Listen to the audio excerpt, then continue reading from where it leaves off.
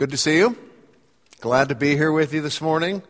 And really appreciate the time of worship that we had. Really appreciate Jairus and Stephanie and their leadership in worship this morning. And I say this to you a lot, but worship, coming every Sunday and being here with you and singing about the things that are important to us and giving God His due, that is important to me. That sets my...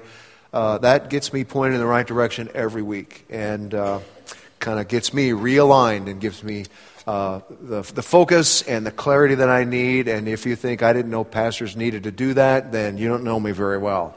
You know, just like you, and I got to get pointed in the right direction every week. And maybe you don't have that problem. I don't know, but I appreciate the opportunity to do that. So. About a month ago, if you're a tennis fan, you already know this. About a month ago, something amazing happened in the world of tennis, women's tennis particularly. I don't know how many of you follow women's tennis, but something amazing happened in the U.S. Open. A woman named Sloane Stephens won the championship. And that was amazing for two reasons. One reason it was amazing is because it's the first time any American woman with a last name other than Williams has won any Grand Slam event since, get this, Jennifer Capriati, if you remember her. She's using a walker now. I know that's how long that's been. But what makes it even more remarkable is where she came from. Only 6 weeks earlier, she was ranked 957th among women tennis players. From 957th to a Grand Slam win, U.S. Open, and a $3.7 million check, right? So pretty good. So we like those kinds. I love to hear stories like that. You know, I think most people do. I think the reason we do is because we have kind of a vision for our own lives, you know, and we feel like we're 957th or 958th maybe. But we've got a vision, and we're like, see, that could still happen to me. That could still happen to me because it happened to her. We like stories like that because it makes success seem accessible to us. But the truth is there's a pretty big backstory to how Sloane Stephens got from 957th to first place. I mean, there's a pretty significant backstory. It didn't just fall out of the sky. It didn't just happen to her. It was a process, a lifelong process of hard training and setbacks and foot surgery and rehabilitation. And I mean, there was a backstory to it. It didn't just happen to her. So we're in a study called Who? Me? And it's a study of the life of Gideon. And Gideon's a man that God used to change circumstances in the lives of his people. And we're learning how God used Gideon to change these circumstances because we know that God wants to use people to change circumstances. He might even want to use us. He does want to use us to change circumstances. And so we look at what Gideon gets done, and we're like, maybe that could happen. And we haven't actually seen what Gideon gets done yet. We've been in this 2-week study. It's our third week in this study. We haven't actually seen Gideon get anything done yet. But here's a spoiler alert. In a couple weeks from now, Gideon is going to rout the Midianites. He's going to blow right past those. He's going to clear the land of Israel of Midianites. And he's going to usher in a 40-year period of peace. Now, I remember, it wasn't until this morning I was thinking about this. Every time I read 40 years of peace, which happens several times in Judges, 40 years, a whole generation of peace, I think, well, that's not very long. But think of this. How would you like the United States to experience a 40-year period of peace? I mean, all of a sudden, that would be like, whoa, that feels like a pretty long time all of a sudden. Well, Gideon, he's victorious over the Midianites, and he brings 40 years of peace. That's pretty good for a guy who's found threshing wheat in a wine press, right? I mean, he might as well have been 957th on God's list of most likely guys to help me with this. And somehow God uses him to get it done. But we need to know that there's a backstory for Gideon too. Gideon has a backstory. We're tempted to think that success and influence and opportunity and impact, that it just happens to people, that it just kind of falls out of the sky, or that it's arbitrary, that some people get to have influence and other people don't, and maybe I will or maybe I won't. But there's actually a lot more to it than that. There's actually a divine process at work in the lives of people that some people respond to and some people don't. And how people respond determines, how people respond to this divine process determines who God will use to change circumstances and who God won't use to change circumstances. It doesn't just fall out of the sky, it's part of a divine process. And you can see that process at work in the lives of men and women in the Bible. You can see that process at work in the lives of men and women in the history of the church. And we're going to see that process today at work in the life of Gideon. And as a result of looking at what goes on in his life, we're going to be better equipped to see what's going on in our own lives, and not just to recognize it, but also to respond properly to it as we partner with God to make disciples and make a difference. So, if you'll take your Bibles, open them to Judges chapter 6. And the first thing we're going to do in just a minute is we're going to read our text, Judges chapter 6. But if you're just joining us today, I want to give you a quick review of where we're at. A couple things you need to know before we begin reading this passage. That Judges is a book of cycles. It's a book of downward spirals. As God's people experience peace, but then they kind of move away from that. So we actually have a graph that's kind of helped us think about this, where God's people are experiencing peace and they're being faithful to God, and they at some point they give in to the cultural pressure around and they start to worship idols. They turn away from God, and that's that first step on this spiral. There's disobedience, and then God brings discipline into their lives through the oppression of other nations. Other nations come, and God uses these nations to discipline Israel, and Israel comes to a place of repentance.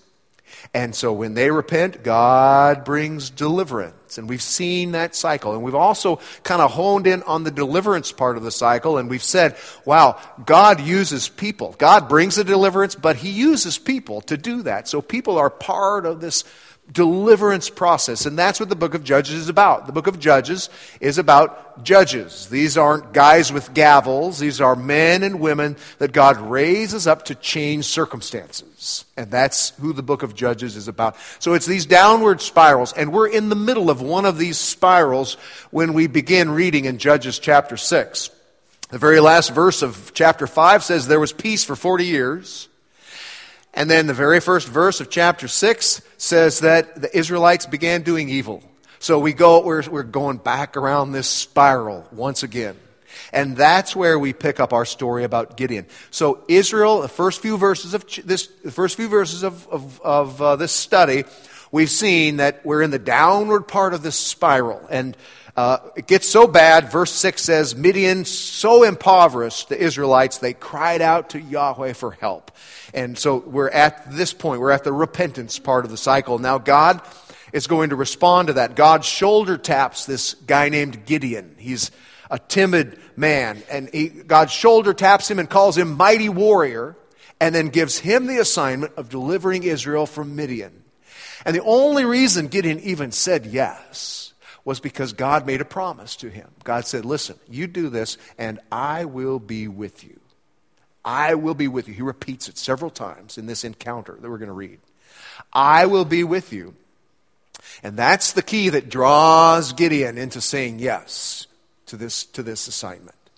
And so with our Bibles open, we've kind of summarized the first 6 verses now. And Israel is being oppressed by the Midianites. So the Midianites are these desert bullies who come and steal Israel's lunch money every year. And Israel's getting tired of it. So they cry out to the Lord. And the first thing God does is God activates a prophet in verse 7. And then God activates another person, this man named Gideon, beginning in verse 11. So what we're going to do is we're going to read through some of this in verse 11. And then we're going to really stop and drill down beginning in verse 25, because that's where our study actually begins. But just to give us a sense, God responds to His people. He raises up someone to deliver them.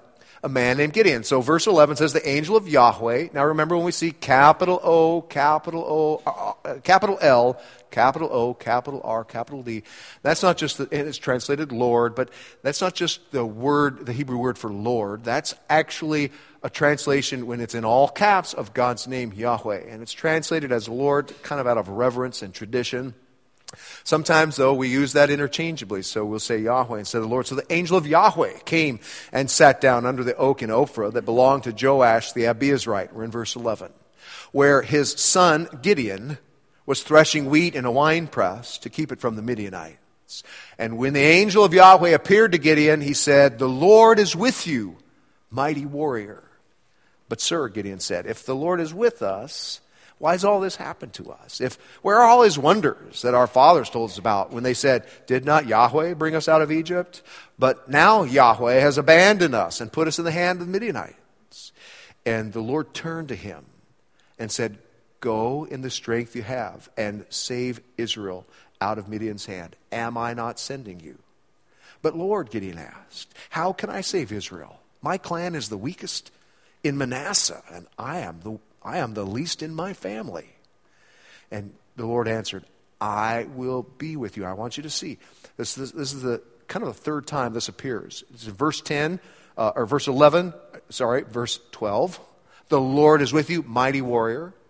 Verse 14, "Am I not sending you?" God says, "Yeah, I'm going to be with you." And then here again in verse 16, "I will be with you, and you will strike down all the Midianites together."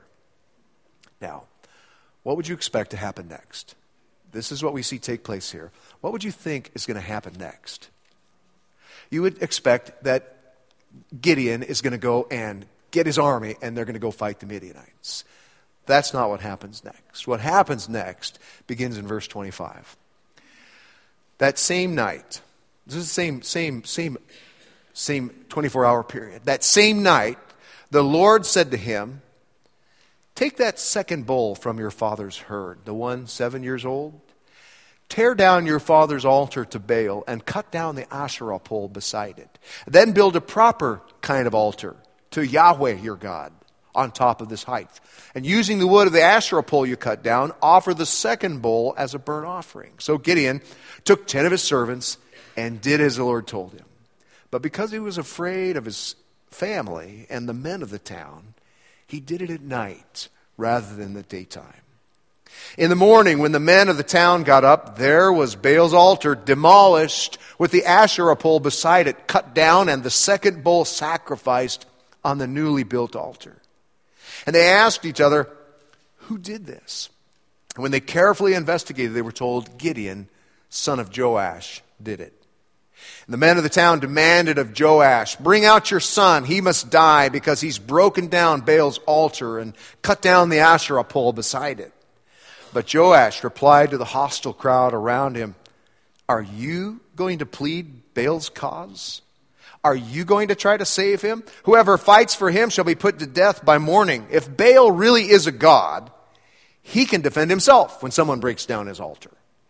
So that day they called Gideon Jerubbaal, saying, "Let Baal contend with him," because he broke down Baal's altar. Gideon gets a new name, Jerubbaal, which means the guy who went mano a mano with Baal. Something like that. So, now, last week we talked about the call, how God calls Gideon to this assignment, this initial call. And here's what we want to do. We want to talk today about what happened after Gideon said, "Okay, I'll do it." Because what happens next is so significant. And there are a bunch of spiritual principles that are at work here. And as I studied this passage, I found that they're just kind of layered on top of each other. You really have to sort them out and kind of tease them out and separate them to appreciate the different spiritual principles that are being put to use here in this passage. And that's what I want us to do today. I want us to tease out some of these spiritual principles. But first, in order to do that, we really have to understand the narrative, what happens in this story. So, You would expect that after God calls Gideon to go and deliver Israel from the Midianites, that he would go and do that he would actually begin at least, okay, so maybe he musters an army, but pretty soon, but we would get right into the action. But that's actually not what happens here. What happens next, after God calls Gideon to this, what happens next seems like a diversion. It seems a little bit like a bait and switch.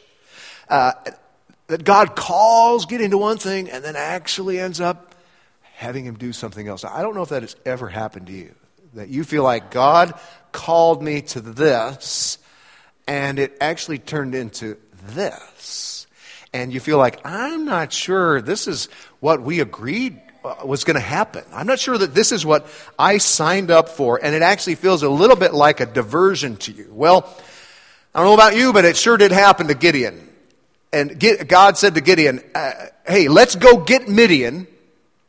And by the way, before you do that, I want you to go to your dad's pagan temple and tear down the village idol. So here's what's going on here.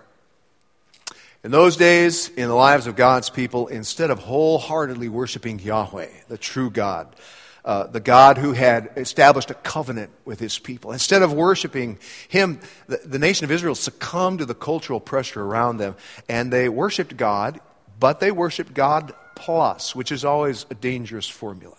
They worshiped God plus the gods of the people around them, the nations that didn't know the true God. And that's who Baal was. Baal was the supreme God. Baal means Lord. He was the supreme God of the Canaanites. And Baal had a bae, and her name was Asherah. And Gideon's dad had built an altar to Baal and Asherah. He built a little temple on his property. And the whole village worshipped at this temple. And this temple, or this place of worship, consisted of an altar to Baal, where the Israelites would come and offer sacrifice. And then it also had right there what's called an Asherah pole. Now, an Asherah pole, it was a totem. Could have been a tree, but probably was just a pole carved. And it was basically a totem to Asherah. And this kind of thing, this kind of setup, an altar and a totem, was a common arrangement in Canaanite villages. The problem was it was also a common arrangement in the villages of the nation of Israel at this point in their history. And that's the problem, that they had turned from the true God, and God loved them too much to let them just sit there like that, in that state. And so he begins this process we've seen of divine discipline. And God gives, and as they respond to that, God wants to raise up Gideon to deliver his people from the Midianites, because they respond to this discipline, and God brings Gideon. And so God gives Gideon his first assignment, which he'd not said anything about when Gideon signed up for this. And the assignment was this: go get one of your dad's bulls. Get the second bull. For some reason, some significance there. Get the second bull, the one that's 7 years old. Maybe 7 years old because it's been 7 years that they've been oppressed by the Midianites. Maybe 7 years old because he needs a big enough bull to do the work, because there's a big job. And the job is this: get your dad's bull and use it to tear down your dad's altar. And then build a proper altar to me.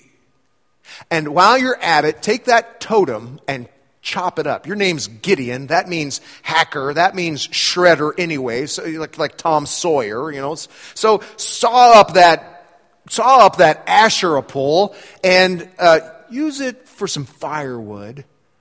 And when you're done with your dad's bull taking down the altar, kill your dad's bull and start that Asherah pole burning, and offer this bull as a sacrifice to me. Yikes. That's Gideon's assignment. And that's what he does. He gets 10 of his servants, and they do it. And our narrator, verse 27, is sure to point out that he does this in the middle of the night. Okay, we get a little bit of insight into his character here. Because he does it in the middle of the night, and he tells us because he was afraid of his family and the other guys in the village. Afraid of his dad, right? He was afraid of his dad and afraid of the people in the village. And so he goes and does it at night. So we get a little bit of insight into his character, but Technically, God didn't say do this during the daytime. God didn't say you got to do it during the day, so it's okay. One guy I read pointed out that in this particular instance, obedience is essential, heroism is optional. So he goes the way of obedience sans heroism, and in the middle of the night tears down this altar. And the guys wake up, the village wakes up, and that morning, and they look, and they see this smoking bowl on a brand new altar. And they're like, what has gone on here? And it doesn't take them long. It says they investigated. It's just a little short sentence. It says they asked each other, verse 29, who did this? And when they carefully investigated, it doesn't look like it took them long. He had 10 guys helping him. You got 10 guys helping you, hard to keep a secret. And they're like, everyone's like, Gideon did it. So Gideon does it. And now his life is on the line. They want him. They want to kill him. And he pretty much knew this would happen, which is why he did it at night. But, it's still... And so what's going on here? What's going on in this story? There are a number of spiritual principles at work here. But when you study how God calls and uses people in Scripture, you recognize at least one thing that's going on here. At least one thing that's going on here is God is proving Gideon. God is proving Gideon. He's testing him for the purpose of qualifying him and preparing him for the bigger job that God's got ahead for him, delivering Israel from the Midianites. He's proving him. And the basic test is this. God has just promised 3 times, I will be with you. Last week we said God's vision is always accompanied by his presence. Right? So God's made the promise of his presence, and now God wants to know if Gideon is going to trust him enough to actually act on that promise. It's not enough just to believe or feel good about the promise or think it's a lovely promise. But God wants someone who's going to act on the promise. That's what it's going to take to defeat the Midianites. Someone who's going to act on the promise of his presence. That's what spiritual leaders do. They act on the promise of God's presence. And before God can use Gideon in this big way, he needs to prove and refine Gideon in this more specific way. Now, this is still risky. It's risky for Gideon. He's going to be in jeopardy of his life. It's not a no-brainer. It's not an easy assignment, but it's still not the high stakes of driving out the whole nation of Midian. But it is high stakes for Gideon. A lot's riding on what he's going to do with this promise of God's presence. And another principle that kind of emerges is that his future influence is going to depend on his present obedience. What God wants to be able to use Gideon for is going to depend on what Gideon does right now. And then one more thing to note about this test is that it's not just an arbitrary test. This is a real test. It's not just an arbitrary issue. It's a core issue that God wants Gideon to deal with before he goes and deals with Midian. It's a core issue because it has to do with idolatry and spiritual fidelity. See, this is a core thing that God has called Gideon to deal with. It has to do with fidelity to the true God. The whole reason that God is disciplining his people in the first place is because of this issue. So God gives Gideon an assignment, not an arbitrary assignment, but a really important assignment. It's not as big as the assignment God wants to give him, but right now it's a core issue. God wants Gideon to clean house and get things back on track in his own village, to set an example for the rest of the nation on what it's going to take to succeed. What the problem really is, because you remember, Israel is, until Israel deals with this issue, the core issue of idolatry and faithfulness to God, until Israel deals with this, they're going to continue to have problems, because their problem is not the Midianites, right? Their problem is spiritual unfaithfulness. So this is not an arbitrary test of Gideon's character. This is a core issue that God wants Gideon to deal with. So Gideon gets this assignment. It's a big assignment. You think about all the different dynamics. It's son against father. It's citizen. Citizen against a whole village of elders. And it also requires Gideon to deal with some of his own core issues and to shake off any spiritual baggage that he might have from his upbringing. See, remember, he was brought up to worship Yahweh and he was brought up to worship God and Baal and Asherah. So now he has to go down in the middle of the night and tear down the altar of a God that he was brought up honoring. Now, there are different kinds of scary in this story. One kind of scary is tearing an altar down in the daylight so that people see you. But I would think another level of scary is tearing down the altar of a God you were taught to honor in the middle of the night. There's just a little spook element to that, that makes me think that would be kind of scary too, because Gideon was brought up with this kind of mixed theology. But so much is riding on this because this is a core problem in his culture. This is the whole reason his country is having the problem that it's having. And his future influence is going to depend on what he does right now. And the well-being of the country is going to depend on what he does right now. So he acts. He tears down the altar. He chops up the Asherah pole. He builds another altar and offers this bull on it and burns it up with the firewood from that Asherah pole. And what happens next? God protects him. In a surprising way, his dad actually defends him.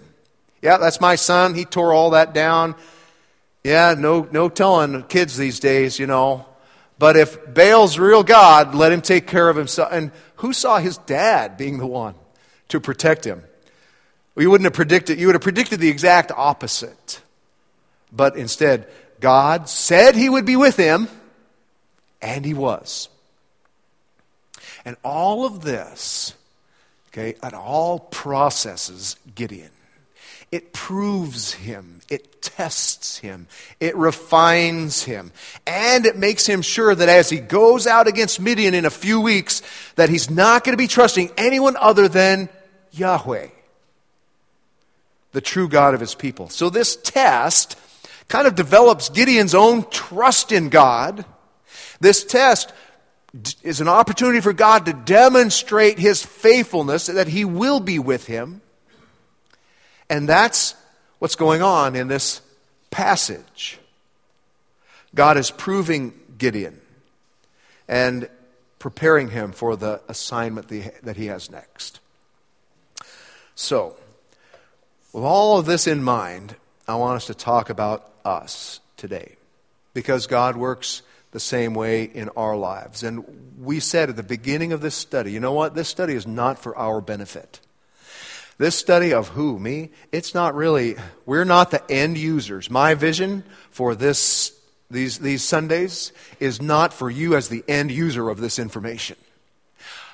My vision is that there will be people whose lives will be changed because you have experienced these things that we've talked about, because we've grown and responded to the truths we learned, and so that not just the lives of other people will be changed, because there are other people whose lives are dependent on what we do with what God has entrusted to us.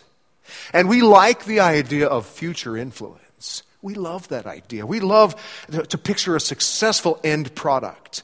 We like to think of a life of influence. We like to picture the opportunity to do something meaningful, to accomplish something meaningful in our career or in our church as a Jesus follower. We like to picture this end product. We want to have a strong marriage. We want to have a strong family. We want to make disciples and make a difference in the world. We like this end product. But that end product doesn't just fall out of the sky.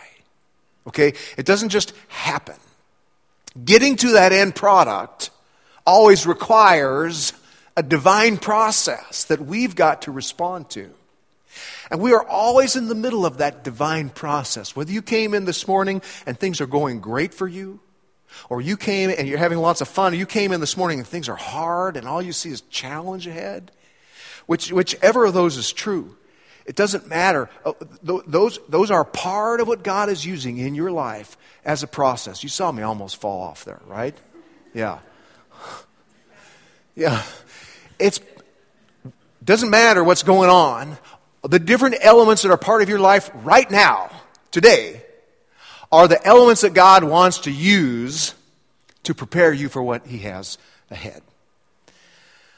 So I want to state some of these principles. I want to call them out. I want to give them some names so that you can be aware of them. You can kind of see them at work in your life, and you can respond to them properly. The first of those would be this, that God uses people who act on the promise of His presence. If you want to be used by God, if you want to make disciples and make a difference in the world, you're going to have to become comfortable being a person who acts on the promise of God's presence. What that means is God will call you to obey Him when all you have is the promise that He will be with you. It's like Jesus said, when you go make disciples, that's the one place where we know we always have God's presence with us. You go make disciples, I will be with you always. Sometimes that's the only promise we get. We like to have a signed guarantee of how things are going to turn out. Or we like to know how things are going to line up between now and then, but sometimes all we can do is act on the promise of God's presence. And that's how God works. He may be calling you to something that all you really have is the promise of His presence. Well, that's how God works. God may give you an assignment where all you have to go on is faith and the knowledge that this is something God would have you to do. God may give you an assignment to put your relationship with Him above your relationship with someone else, like Gideon had to do with his dad.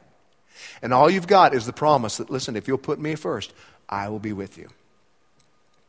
God may call you to put your relationship with Him or to do something that is risky and maybe costly to you. He may call you to do, and you know that if I do this, I may lose something important to me. I may lose my life. And all you have is the promise of God's presence calling you to do that. God may call on you to sift through your own belief system and throw out some of the junk that you inherited from your parents or from the culture around you that is inhibiting your relationship with Him. And He wants you to sift through that junk and throw it out, like Gideon had to do. If you want to make disciples and make a difference, you will need to become a person who's comfortable taking action just on the promise of God's presence. And it's only as you do that God can prove you and refine you and demonstrate His own faithfulness to you. So that's one principle that's at work here, that God uses people who act on the promise of His presence. Another principle that we can identify in our lives from this passage is that future influence depends on present obedience. For Gideon, failure in this assignment is the end of the line. That's it for him. There is going to be no delivering Israel from the Midianites if Gideon doesn't respond to this situation properly. There's going to be no leadership and no influence in the lives of God's people if Gideon doesn't get this right today. It's kind of the opposite of the crowbar principle that we talk about at Trinity. The crowbar principle, as we stated at Trinity, is this. God's reward for a job well done is a bigger crowbar, right, and a bigger rock to move with it. That's God's reward for a job well done. Well, God's response to a job poorly done, it's the opposite. It's like, give me that crowbar, you know? If you can't use that, then here's a screwdriver. See what you can do with that, you know? I mean, God's response to a job poorly done is less, not more.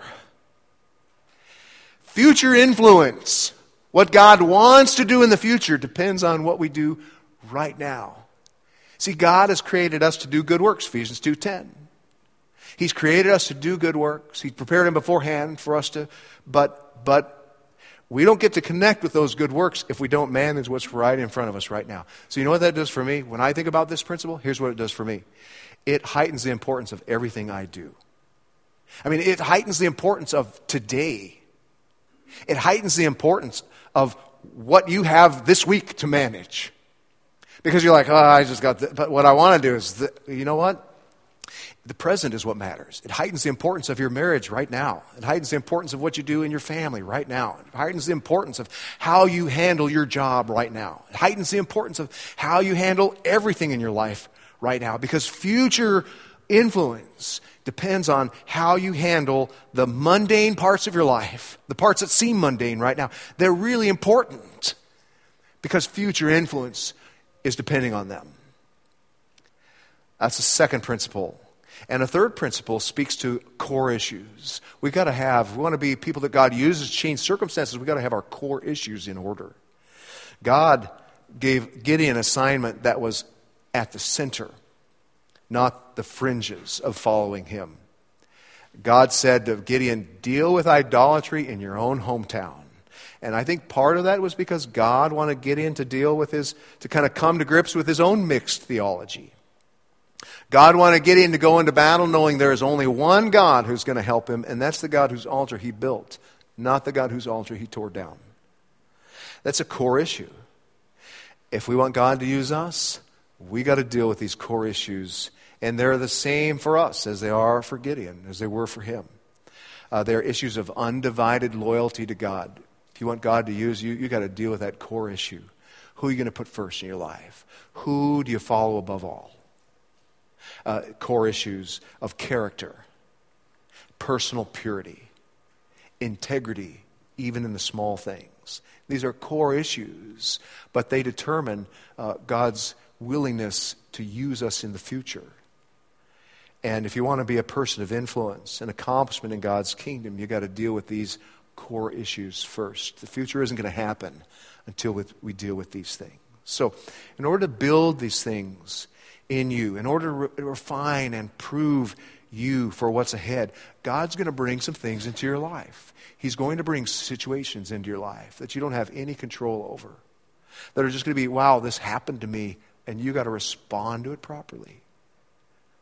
God's going to give you assignments that you're going to sign up for, and then all of a sudden they're going to change a little bit, and you're like, well, I thought I signed up for this, and it's turned into this, and I don't know that I want that. It's part of God's refining you and proving. God's going to bring challenges into your life. They're going to seem insurmountable. They're part of God's proving process in your life to qualify you and prepare you for what's next. One leader calls these items process items. Okay, he's an engineer actually who studied the lives of people in church history and in the Bible. He's got a really interesting book called The Making of a Leader, and he kind of calls out these different situations, and he gives them this label, process items. These are all different process items that God wants to use in your life. Some of them you signed up for, some of them you didn't sign up for, but they're all things that God wants to use that heighten the importance of what we do today. And it's all part of His work in preparing you for the good works that God wants to accomplish in you and through you. As He develops your faith in Him, as He demonstrates His faithfulness to you, as He increases your stewardship. So, my question for you and how we're going to close this morning is by thinking about some of the process items that might be in your life right now. I'm going to bet that as we've been talking this morning, maybe you've started thinking about something going on in your life. My goal is for you to think about it a little differently than maybe when you came in this morning. And instead of seeing it as this awful thing that's happened to you or this hard thing you're in the middle of, those things may still be true, but it could also be a process item that God is using to qualify you and to prepare you and refine you for even more significant things that God wants to do in your life. So what are the assignments or situations or challenges that are around you right now that you might say, I think this is a process item? What I'd like to do is I want to encourage you to act on the promise of God's presence in that process item and to do what He's calling you to do, because it's not just today's assignment that depends on it. It's the future. And it's not just a small group of people that depend on you getting this right. Your whole family may depend on you getting this process item right. Your whole church may depend on you getting this process item right. This valley may depend on you. You're like, who, me? Yes. You getting this process item right. There may be a people group in another part of the world that might depend on you getting this process item right. So it's the future that's at stake, in addition to our present stewardship of what God has given us right now. Well, here's what I want to do. I'm going to bet there's at least one situation in your life that you suspect might be a process item. I want you to think about that. What I'd like for you to do is identify that. Take a minute to talk to God about that process item. Say, I think this might be. And see if, just talk to God about that. And reframe it a little bit in your mind as instead of this horrible thing or whatever, something God wants to use to refine you. And then as you identify that process item and begin to talk with God about how to respond, how do you respond to His presence? What's the right way to respond to this process item? And as you think about that, I'm going to give you a minute or so to think about that privately. And then I want to close by praying for you that God will help you identify and then respond properly to these process items. So if you'll just take a minute, bow your heads. And this is a time for you and the Lord to just go over some things. Identify at least one thing in your life that you think might be a process item. And then identify the proper response and pray about it.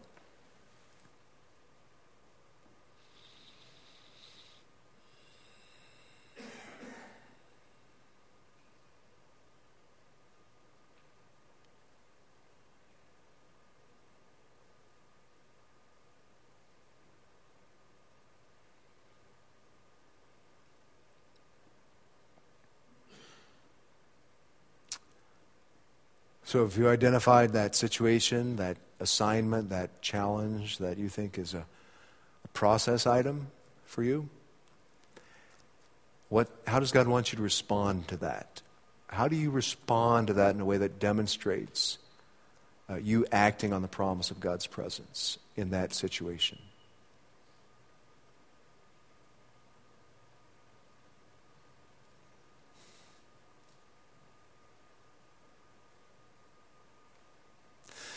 Father, we are so thankful that we are your children, that you're at work in the world, that you are sovereign. You're orchestrating history and towards a goal of the restoration of the world through Jesus.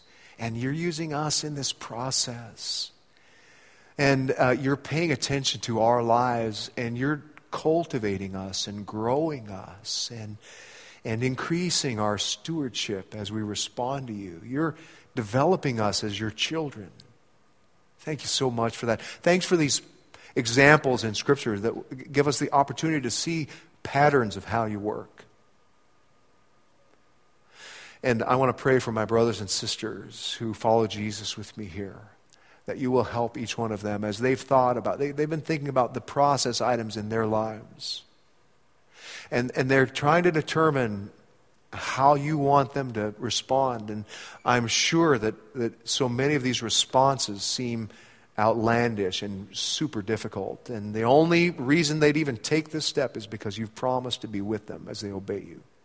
I pray that you will encourage them with that promise, and that you will help us to respond properly to the process items that you bring into our lives, because we know there's a lot at stake.